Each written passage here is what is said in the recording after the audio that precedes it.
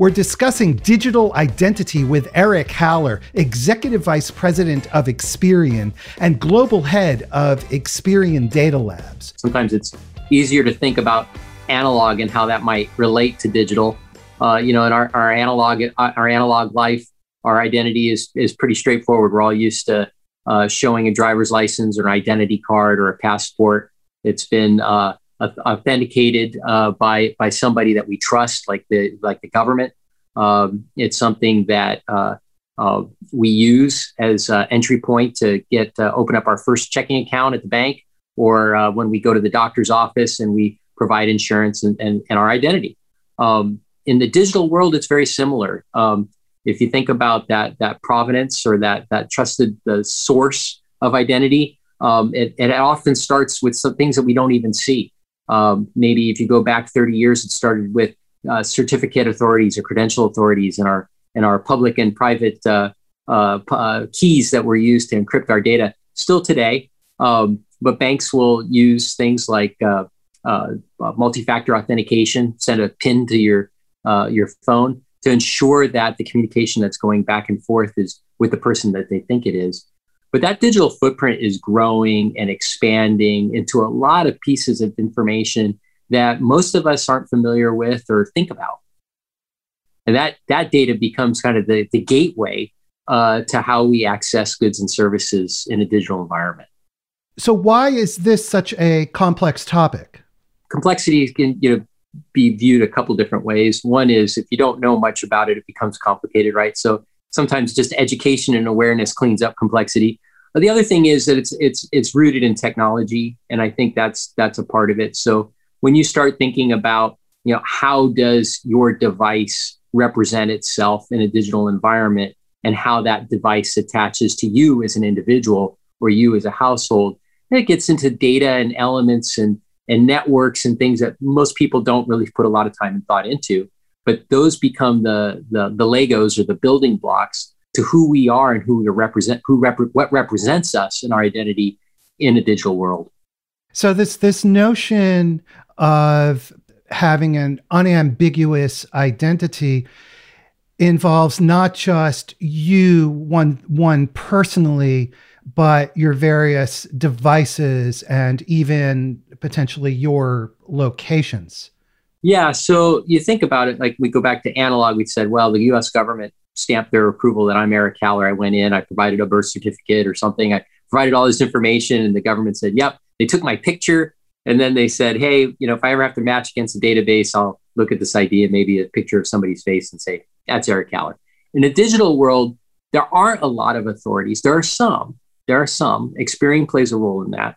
But there's a lot of data elements that represent us. So the game is trying to attach those data elements that represent us digitally to some kind of authority. So for example, you mentioned location. If I'm conducting commerce from my home on my iPad or my mobile device, it's very likely that, particularly if I'm using a mobile app, that GPS lat-long coordinates are attached to that device. Over time, you would be able to see a consistent pattern of lat-long coordinates associated with that commerce activity. And if one were so motivated, they could take the lat-long coordinates, go to a map and go, hey, this is a home address, and this home address matches with Eric Haller. So over time, those lat-long coordinates become an element that represents us digitally, can be consistent, and can be leveraged. The only thing is, what happens when I conduct commerce from another location? Then those lat-long coordinates aren't as valuable, but maybe there's some other things that are as valuable because I'm still using the same phone, and that may have a consistent data elements around the phone, whether it's the operating system and the screen size and the device type, or maybe something more complicated like an advertising ID or something in there some specific things that might represent features of the phone that are unique. So I guess that raises the question, how do you establish digital identity? And it sounds like there are lots of individual pieces that you assemble together in order to create the picture. Is that a correct way to say it? I think that's right. For one is most people have a digital identity, whether they care to establish it or not. Because if you are interfacing through a device over the web. There are data elements that need to be able to drive information back and forth or it properly lands on your device.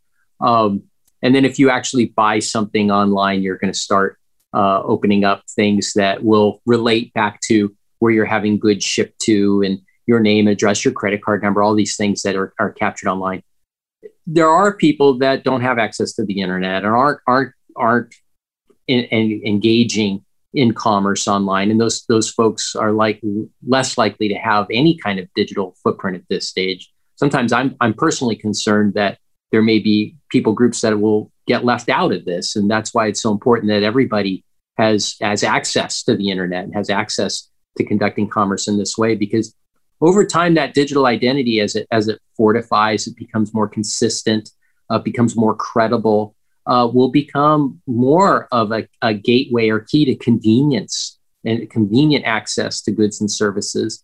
And as we saw in this pandemic, that can even ostensibly go to healthcare and having access, convenient access to healthcare online, being diagnosed. So that identity does become important. And it's something that we all have a vested interest in making sure that it's done right. So the nature of digital identity or the importance of digital identity goes far beyond shopping alone, but there are very broad societal implications. Definitely. I think there's so many entities that are giving this a lot, not just private businesses, private enterprise like Experian, where we focus on this quite a bit, actually, and trying to make sure that our clients are doing their best at verifying, authenticating identities and making sure that they're not bots that are impersonating people or imposters that have come in and trying to gain access to a consumer or a business's financials, but also the government, the U.S. government. And there's a lot of committees and we'll say initiatives that are underway to try to give better definition to this. I think if you study it a little bit, you would see that, one of the questions that I get asked about the credibility, the long-term viability of digital identity is the inclusion of blockchain. There's because blockchain actually comes with some promises around portability, which is key. If we're talking about leveraging a digital identity in multiple environments and multiple use cases, that portability becomes a factor. And the immutability or the protection that comes with blockchain, that somebody can't tamper with it, that it becomes we'll call it tamper-proof over time. Those are key things. Whether the blockchain is the solution or not really doesn't matter so much as those challenges of immutability and portability are met. And that's a whole nother conversation. We have time. We can talk a little bit about that because there's some real challenges in that paradigm. What strikes me and also surprises me a little bit is you're a technologist, but it sounds like you are almost equally concerned with the technology dimensions on the one hand and the implications for individuals on the other hand at the same time. I think the two go hand in hand. Often the technology becomes the easier of the two equations. So like I was talking about blockchain, I get asked a lot, why isn't that happening like super fast? Why is, if that's a really good way to go, why aren't we going that direction? And it's not the technology. It's the business proposition. You need a value proposition on both sides of the equation. Consumers have to be incented enough to carry a digital identity that can meet those requirements, put the time in to be authenticated, have it loaded in some kind of digital wallet or environment where they can easily use it. And parties that would accept that identity in exchange for conducting commerce in some way or providing a service in some way have to accept the fact that there are going to be a lot of people that are going to use this and have to build in advance of that. So it's a bit of chicken and egg. We see that a lot in things like payment systems. There are a lot of chicken and egg business models out there. And so when you get into, I want to do digital identity perfect and I want the perfect environment for it. Well, technically you can set that up, but business wise, you have to overcome that chicken and egg paradigm in making sure that both parties are equally incented to jump in. We have a question from Twitter that I think is related to this. And Wayne Anderson, who's a regular watcher and is the most prolific tweeter I think I've ever met, and his tweets are brilliant. They're great. And he asks, interactive two-factor authentication at scale has been a challenge for consumers to balance convenience. When do we get to better protections, and what are we missing as an industry? And I think this gets to the incentives point that you just raised. So a couple of things about two-factor. One is, believe it or not, so we did a survey for consumers around the globe in 10 different countries, and we asked them what was the number one thing that they are concerned with when conducting business online, accessing goods and services digitally. And the number one thing they said was 55% of them said security, number one. Then we asked them, well, what are the things that you would value in terms of protecting you? Number one was what we would find on our phone, facial recognition, fingerprint access. Number two was this two-factor authentication, principally sending a PIN to the phone, which surprised me because, like your listener said, it's very inconvenient. But people right now have been, at least market research would tell us, people right now actually are almost trained to trust that process works, that they see the PIN, it goes on their phone, then whoever they're interacting with, probably most likely banks, that seems to be who does that most, but that there's a sense of trust. How do we get past that? And by the way, the third thing was, actually, I think one of the ways we do get past it, which is consumers said they don't want to provide data, but they were hoping that there's a lot of information that's already in the system that could to do this on their behalf. We refer that to as behavioral analytics or behavioral biometrics, but data the data that you don't see, the ambient, we'll call it ambient data that you can leverage, and that could be the promise. I'm not saying it is, but it could be, and I'll give you some examples of what that might mean.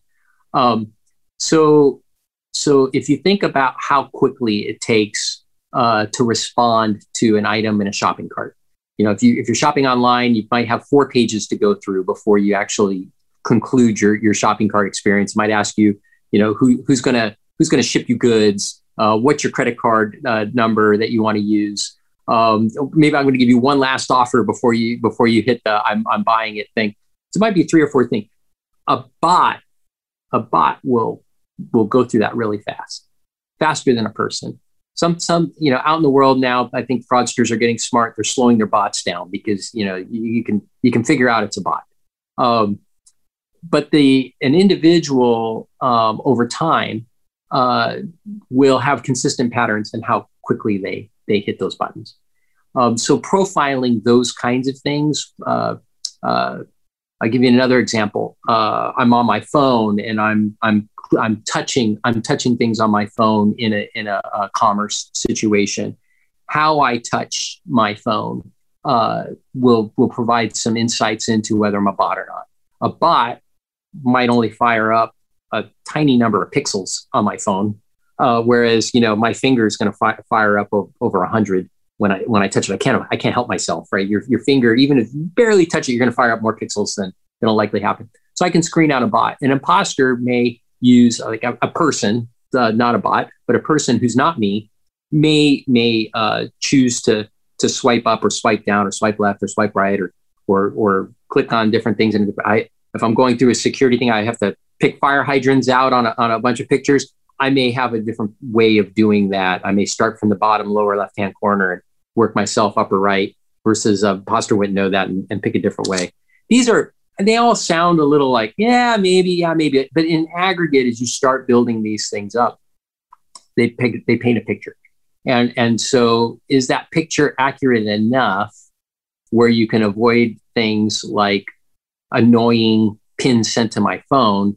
We're not there yet, But the question will be is over time, as we develop these things, that we should be able to get there. That's everybody. When you know that less than 1% of the time it's a bot or it's an imposter, and 99% of the time it's a real human being, that the legitimate person that represents themselves to be this person, you want to make that process as convenient as possible. Everybody's incented to do that.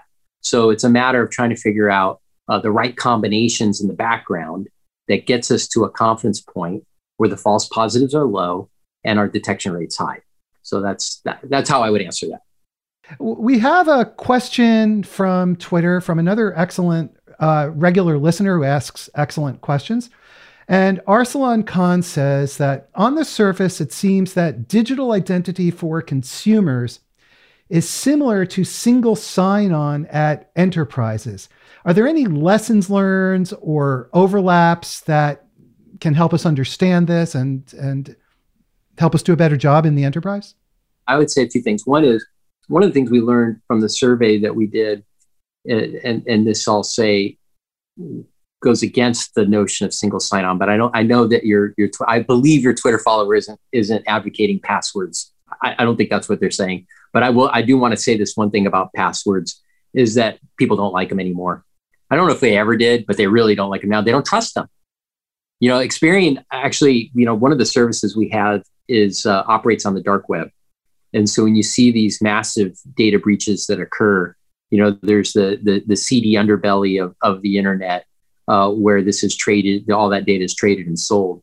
And we do a very good job of staying close to those trading environments so that we can know what's being compromised and sold, so we can leverage that information. One, for our own products and services, and two, so that we can alert consumers that subscribe to us that, hey, your password's just been compromised on these accounts. People don't trust the password process. A lot of them don't remember all of their passwords. Trying to remember them is becoming a challenge.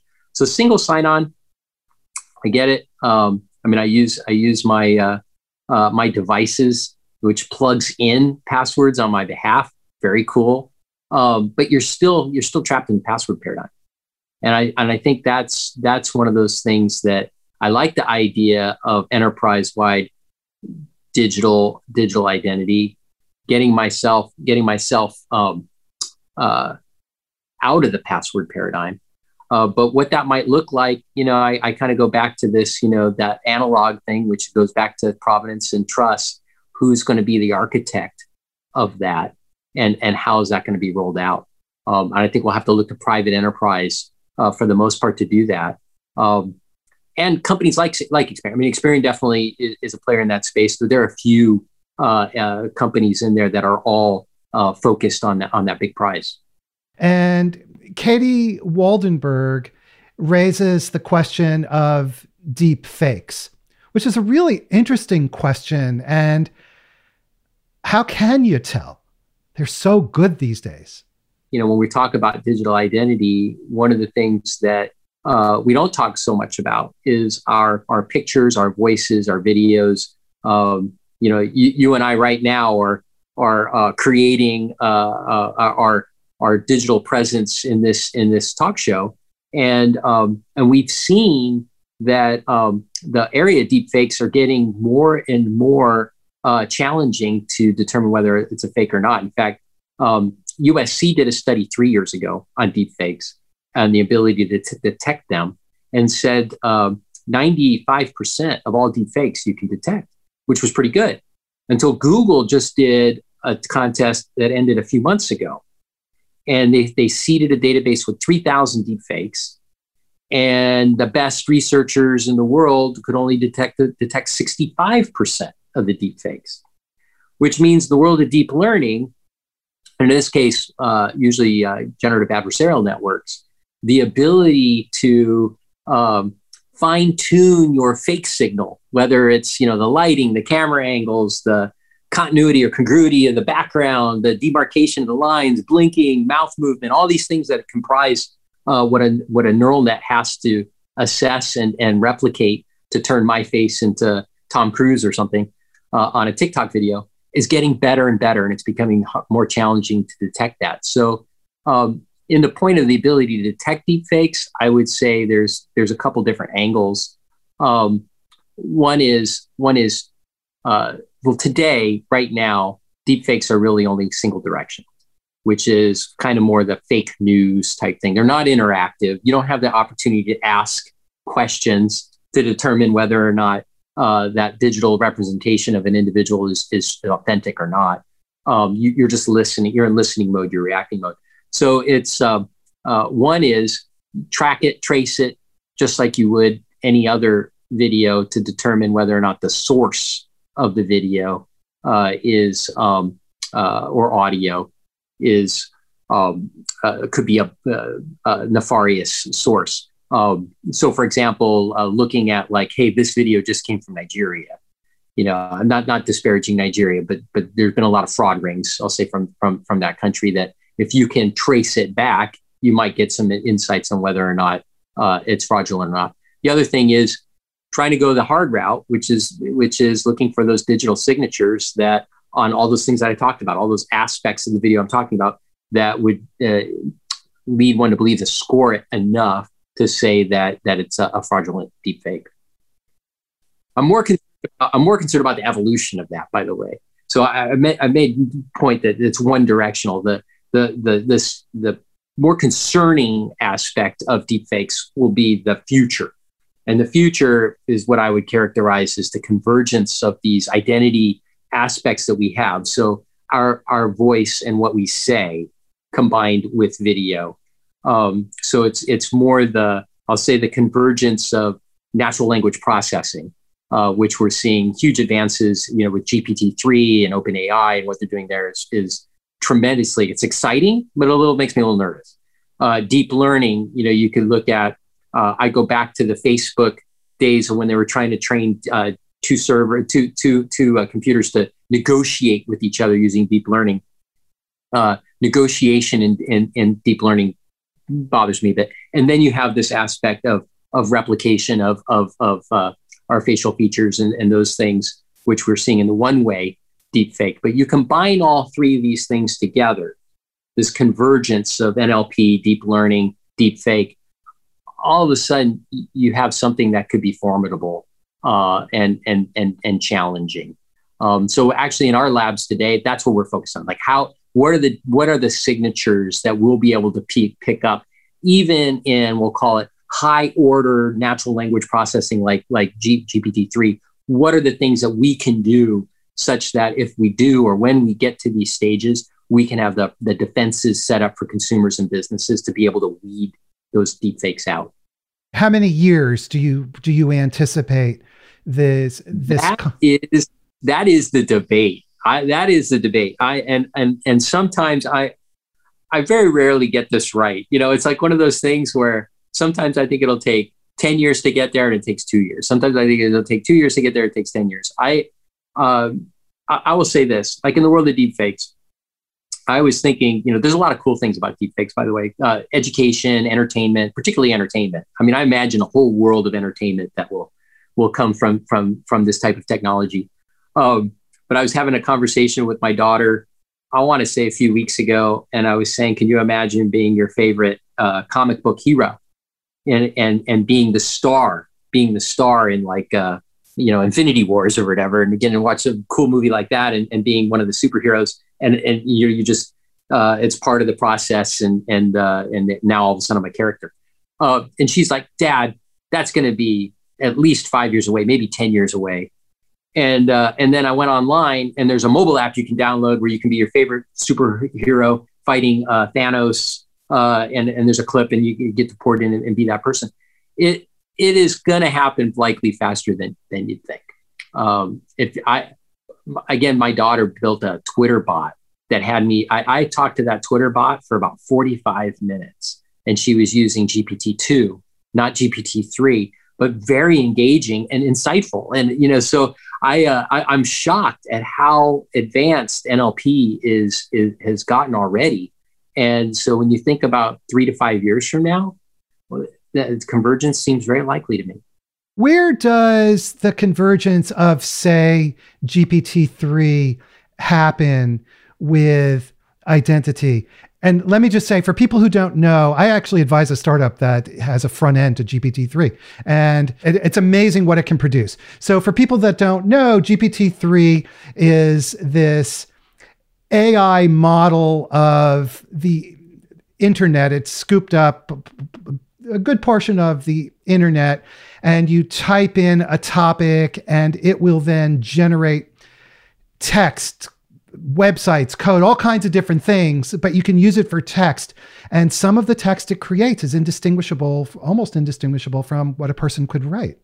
When I think about identity in the future, one of the things that always pops into my mind is it's almost like a stereotypical or cliche science fiction TV or movie or whatever, where some astronaut goes into outer space and he comes back like 20 years later, and he looks the same, sounds the same, acts the same, and everybody's excited that this astronaut's come back and they're a part of things, except their spouse. And their spouse is like, it's not the same person. It's an alien. I know it's an alien, right? But how do they know that? How does the spouse know? Because it's certain behaviors that they pick up. And with like GPT-3, when you think about how will it train?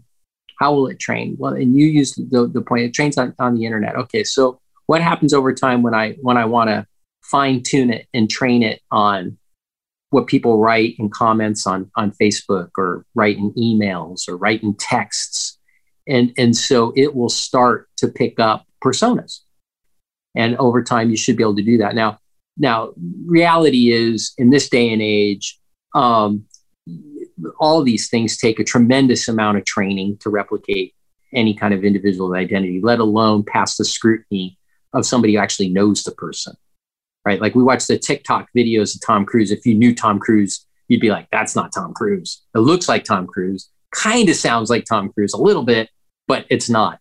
And so to get that level of scrutiny, I think that's where GPT-3, or we'll call it GPT-4, whatever comes out next, or 5, that's where, it'll be people that know an individual will be able to know from the questions it asks and the answers it receives, that's not the right person. So one person, individual scientist on our team told me, if you ever think you're talking to an NLP bot, one of the things that bots can't do right now are answer logical problems. So you could say, what's 3 times 4 minus 2, and a bot's not going to be able to tell you that. So that's one of those things where, I'll say that's a trick, if you ever wonder. But we're looking for that kind of thing that says, are there things digitally we can do, or arms consumers with an education that when it comes to that point, when they are in that situation, what can they do to protect or defend themselves, filter and ensure that they are talking to the real authentic individual. We have another question from Twitter, again from Arslan Khan. Arslan just asked great questions. He says, if a single company creates digital identity that has all of your information, wouldn't the hacks become more targeted? And wouldn't it create a monopoly at the same time? I would say digital identity at this stage would be more like the Pandora's box. It's already been opened. It's already everywhere.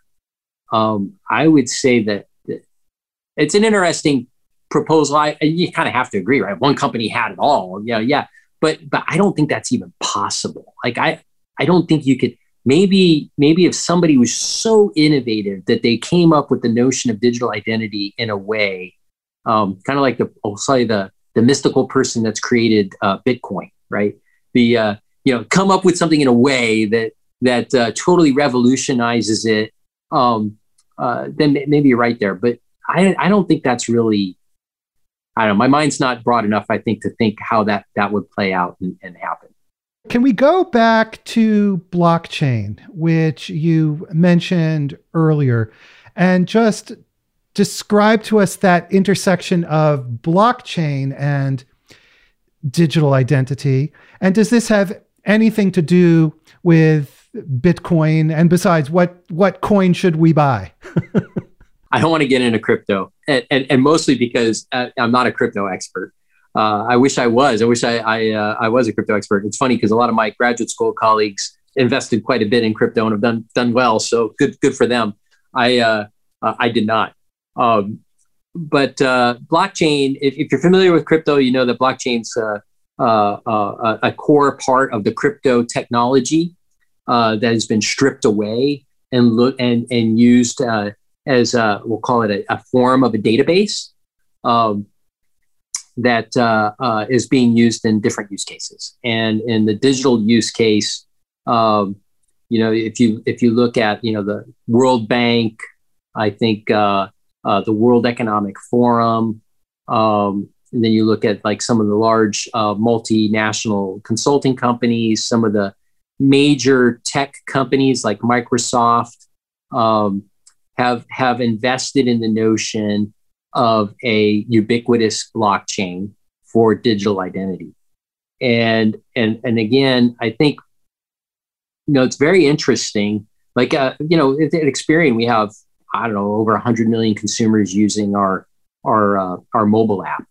So if you think about, I'm one of these consumers. Maybe I carry my digital identity in this mobile app, and it makes my life easier in some way. When I conduct commerce, it's easier. When I conduct, I make my doctor's appointment, it's easier. Things that really are identity dependent, because there's some kind of permission that's required or access to something that has some kind of financial value to it. So if you participate in this blockchain and you're carrying that around in your app, then the game is, for any of these players that I mentioned, is making sure that there are a number of places that it can be used, whether it's with banks or retailers or healthcare providers or, whomever. Maybe it's my Disney ticket or something. I don't know. But that's where I think it's a challenge because, again, I mentioned earlier in the show about the chicken and egg. If you're going to invest in blockchain to receive that digital identity, the first question you're going to ask is, how many guys have this today? I'm going to open up, how many people are going to use it? And if you say, well, nobody's got it yet. Well, come back to me when there's, a good number of people that come in the door and they're going to use it. When you go to the consumer and you say, do you want to invest the time to do it? The answer is, yeah, where can I use it? Oh gosh, I just put all this time in to get authenticated and verified by a trusted authority. And now I'm going to be able to use this credential that I've got for my new digital ID. It's going to make my life super easy. Where can I go use it? And if the answer is, well, really, nowhere yet, but we're going to get there, then they don't want it. So you got to seed or weight one of these things, one or the other. Like Apple Pay did a fantastic job. I thought, that was one of those de novo payment systems where I couldn't wait to get Apple Pay on my phone. I don't know if you would say I'm an iPhone user, so I'm a payment guy by nature. I worked at Visa and MasterCard, so I'm like really into the payment side. Couldn't wait to use it, and I thought Apple did a fantastic job of signing up a whole bunch of merchants right out of the gate, so that I could use my Apple Pay as soon as it was good. I could go to Subway Sandwiches and buy a sandwich. So anyway, I think that is the real challenge of blockchain. It's not the technology itself as much as figuring out a way to get the prime the pump and get it going such that we could have that kind of infrastructure in place. We have a question from Twitter relating specifically to blockchain. Elizabeth Shaw is wondering about the energy processing and the intensiveness of energy use. And does that factor in at all into thinking about blockchain with digital identity? That must be a true, we'll call it information technology professional that asks a question like that. I have a good friend that just recently retired as a global CIO. And that was the number one thing that he'd always bring up is the, we'll call it the challenge, the computational challenge in blockchain. I don't know. I don't really know if I can, with an expert opinion, answer that other than to say, I think it would depend on the how often or frequent that identity is being authenticated and validated in the environment. So if you think about, if I open up a new account for something, my identity is authenticated principally one time during that process. When I am online in a shopping experience, many today will be validating my behaviors continually. And so what I mean by that is, as I'm traversing a website, how do I go from the moment I get to the website to the shopping cart? Is it like a beeline? Is it an unusual thing? Am I looking at source code of the website before I get? So my process to go from beginning to end is continually being evaluated. So if you're asking, would the blockchain be required? Whatever this notion of a digital identity blockchain, and would it be required to be accessed frequently like that? Then I think you got you have a real challenge. But if it's the kind of the one time thing, maybe not so much. But like I said, I'm not an IT professional per se. I have heard that come up as a challenge to blockchain. That's a good question to ask. Eric, to change gears a little bit, earlier you spoke about the societal implications of digital identity and access to the kinds of identity that will help a person function in society, whether it's shopping online or shopping even in person. Can you talk more about those issues? I think that's extremely important.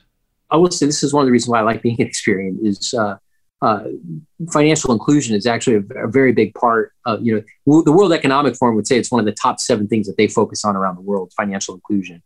And when we talk about digital identity and that digital footprint, and it's a challenge in the US, but it's really a challenge globally. And this is a real global challenge, is this notion of being outside of the process. And, when we talked about what comprises your digital identity today, and we talked about all these different data elements, the more you are online, the more, or the stronger the footprint that you have to bring to bear when you're in that environment, any kind of transactional environment. And so it's likely that, put fraud aside, your experience will be convenient because you're really easy to see. Actually, the idea of fraud typically only comes into play when something's different. When everything's the same and it's the same consistently, you can permission a lot. So if you're not in the game, or you're barely in the game of being online or conducting or transacting with your mobile device, then you will be disadvantaged over time. It's just very logical to ostensibly say that when you do engage, you're going to have to go through whatever processes will be in place at that time. So it is important to get people access to the internet. I know there's so many initiatives outside of the company that I'm in to try to make that happen, but it's important. I think there are other areas of digital identity, as Katie had brought up. I think it was Katie, about deep fakes. This is an area that's new in many ways. Granted, the Tom Cruise video, the Speaker of the House, Nancy Pelosi, and the slurring of the words, Barack Obama. We've seen a lot of deep fakes that have caught a lot of press. But having said that, this is still the beginning stages of this. This is still just the technology is you're just starting to see the first fruits of deep learning in these ways, or NLPs we're talking about. It's all brand new. A lot of these things that we're talking about have only been in the last 4 or 5 years. Deep learning, probably, I don't know, I'm sure the scientists will correct me back home, but I'll say deep learning is still relatively new, between Hinton and Andrew Ng and some of these top professors that brought this to us maybe last 10 years. When we talk about OpenAI, what are they, like 3 years old, 4 years old? So all this stuff is pretty new stuff. So I'm bringing all this into play because when you think about consumers and consumer protection, making sure that we create an environment where we know what's illegal and not illegal, what's safe and not safe, making sure that there are the right organizations in place to pursue when fraud takes place. These are things that are going to grow. And so, yeah, as a society, I think we have to be mindful of that. We have to put the right energy and resources against it. Eric, as we finish up, what are the kinds of challenges around this that keep you awake at night? There's been so many data breaches over time that making sure that we are constantly thinking of, I'll call it the next generation of how we identify and authenticate individuals is critical to a lot of what we do, with the financial access and access to services, et cetera. That's what keeps me engaged at Experian, is that, we have the resources and the kinds of individuals that want to invest the time to try to push the envelope on what's going to come next. And I think you have to, given what we've experienced to date, in terms of data breaches and those types of things. What advice do you have to businesses, to policymakers around, even to consumers around digital identity? It's an issue that affects every single one of us. I get a lot of value out of tracking. I actually, because I'm an employee at Experian, so I told you before the show, I said, I really don't talk about our products, but here I'm talking about our products. But this one in particular, if you want your identity kind of managed and tracked, knowing if your data has been compromised, your passwords have been compromised, I find that to be tremendously valuable to me. I mean, I can't tell you how often I've gotten an alert that says this account and this password has been compromised, and we know it because we saw it out on the dark web. And I instantly go, okay, I'm going to not only change that, but anywhere else I use that particular password, because I'm a guy that uses similar passwords across multiple properties, I will go and I'll change that. So I think being aware and responsible is something that we all need to take to heart in this day and age, particularly as we shift more and more of our behavior online. And how about to policymakers? What advice do you have for policymakers on dealing with this issue? Being able to properly define what is okay and not okay. Where is the line from entertainment and education to we'll call it taking somebody's identity in an unwarranted or unlawful fashion, and then what are the penalties for that? I think there are some areas, as we haven't talked about fair artificial intelligence or transparent artificial intelligence, but it's kind of gets into that phase, which is the more clear lines there are that everybody operates to, the better. I'm never concerned about a company like Experian, because it's what we do. We're highly regulated. We have all these laws that we need to follow and comply with. We have experts that are always studying these things and trying to assess if the lines are gray or not. We create clear black and white lines to operate within. So I don't worry about companies like Experian. It's all the companies that don't have those assets at their disposal. And particularly when you start going into we'll call it the gray area, where people are experimenting and challenging kind of the edge, which happens, where are consumers and businesses being protected? So I do think it's an area that for public policy to weigh in and address.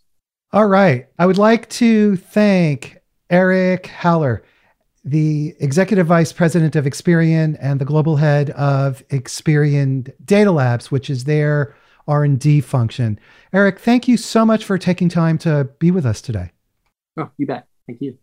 And everybody, thank you for watching, and in particular, those folks who contributed such great questions. Before you go, subscribe to our YouTube channel and hit the subscribe button at the top of our website so you can get our newsletter. Thanks so much, everybody, and I hope you have a great day.